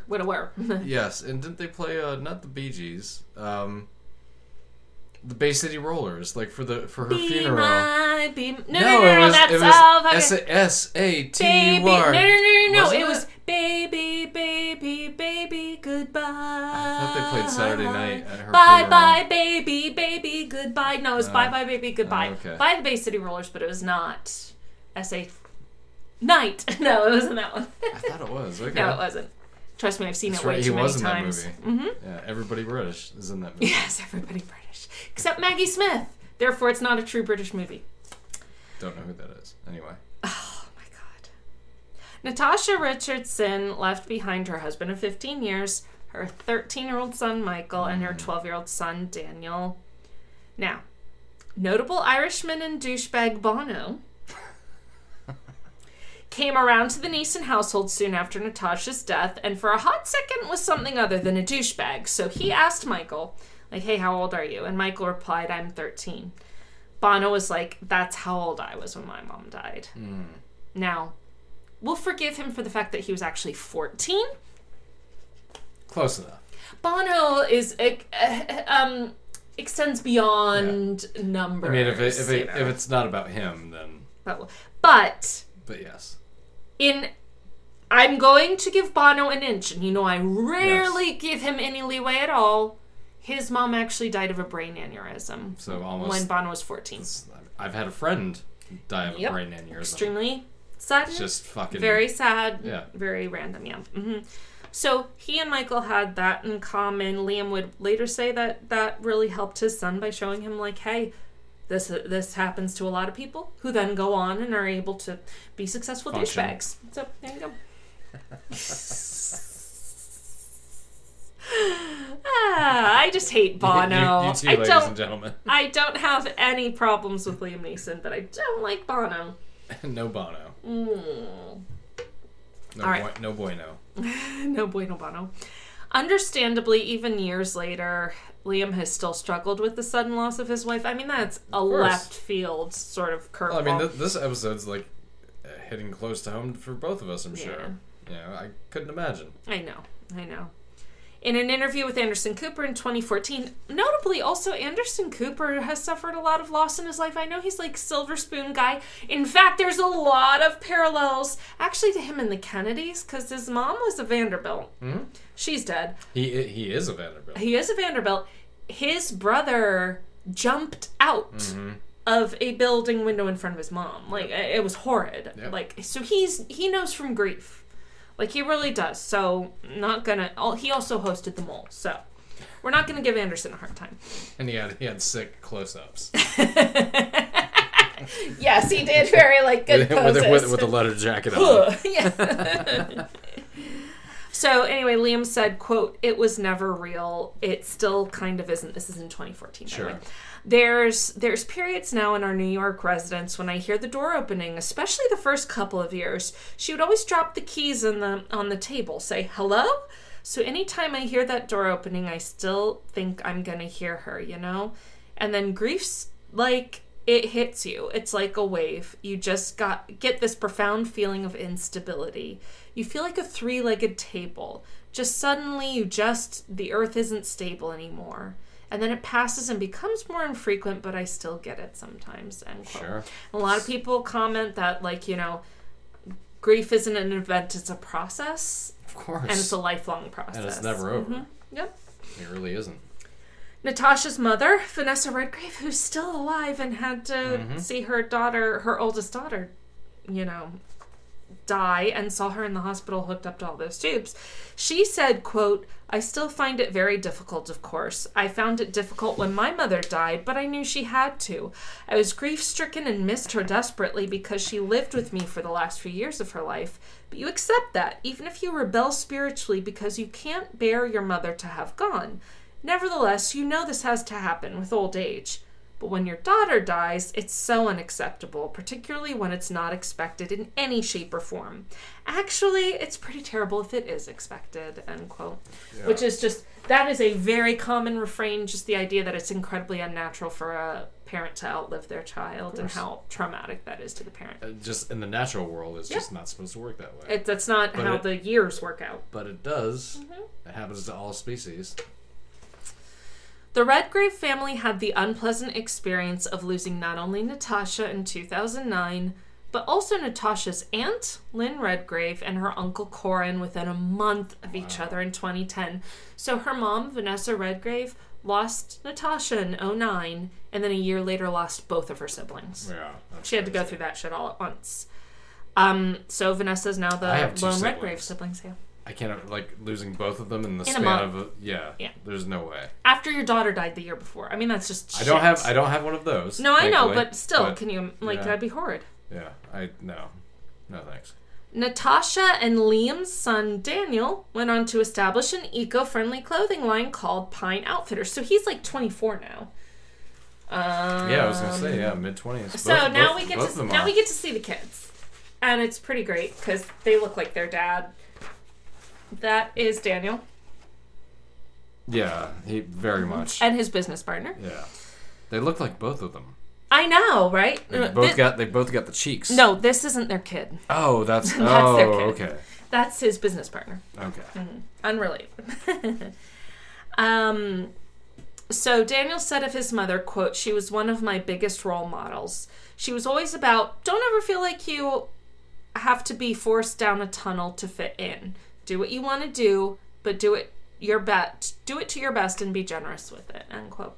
His brother Michael is now 27 and goes by the stage name Michael Richardson, presumably in honor of his mother. Sure.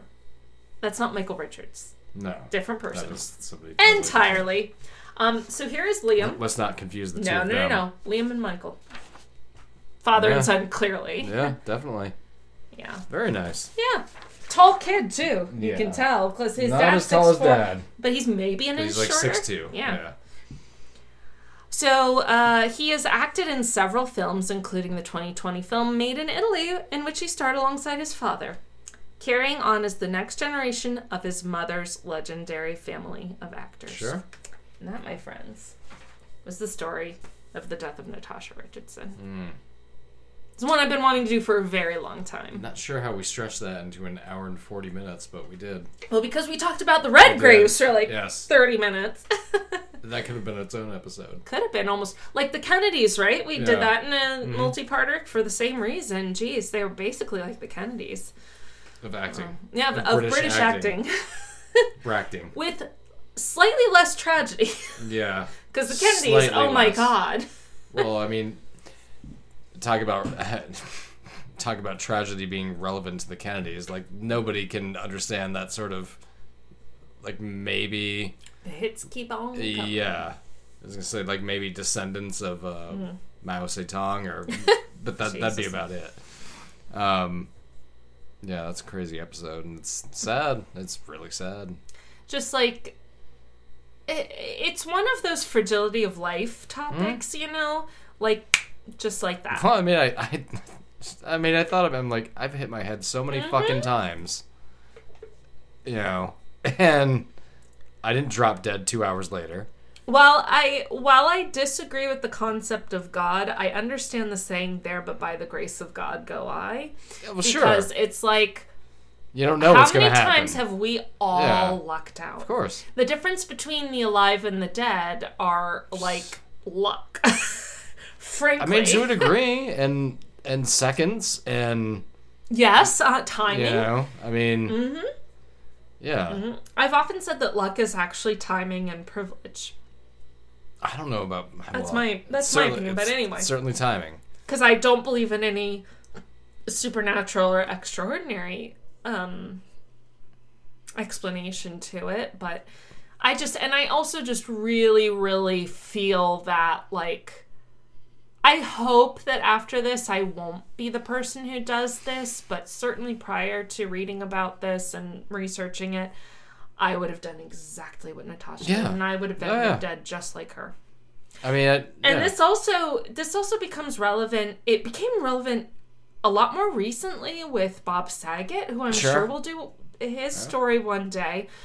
By all accounts, so he had a different type of bleed. It was not an epidural hematoma, but it was something extremely similar. I looked it up and I forgot what it was. But anyway, same, very similar thing. But he was in bed, so presumably he had hit his head, but maybe he entered his lucid period. While he was asleep. Right after, so he was fine. Yeah. And he's like, went to bed as normal. But then died during the night because he was asleep, you know? So, and there was no intervention. Because, again, that's what I would have fucking done, is just be like, oh, well, I mean, damn, that was a bad head bump, but I'm okay. On top of that, you're not in your right mind anyway. That's the other thing, is how much of it is a conscious choice and how much of it is your brain's a little fucked up and is making those choices for you. I think how much control do we have over that? I think it's much more of the latter. I don't know. Well, thankfully. No, I know, but we don't know. Huh. Certainly hope that, like, some part of our brain, if that is what it is, you know, that our brain is making the decision without our conscious thought, I sure hope that if that happens to me somewhere in my brain, it's going to think Natasha Richardson and make me be like, I guess go ahead, call the ambulance, you know? Yeah, there you go. Or sure, no, I won't sign the waiver. Take me to the, to the hospital. I don't know. I mean, I just remember the first time I got hit in the head really hard playing hockey. My head got smacked Whiplash, against the back of the glass. Because I just didn't brace for a hit that I saw coming, which that was the last time I did that. Jeez. And I just remember there's just being this separation from what I was thinking and how my body reacted. Because ultimately, when you get hurt playing hockey, there's no out of bounds in hockey. You're literally in a... Yeah. So your first instinct is, I've got to get to the bench. Like, just, because... Get out of this game. Well, take myself and because out they of don't this. blow the whistle either. If somebody... That's right. Unless somebody's, like, seriously injured. Like, the game continues. It's like, it's on your own to fucking get off the ice. So that's your first instinct is, like, I just need to get to the bench.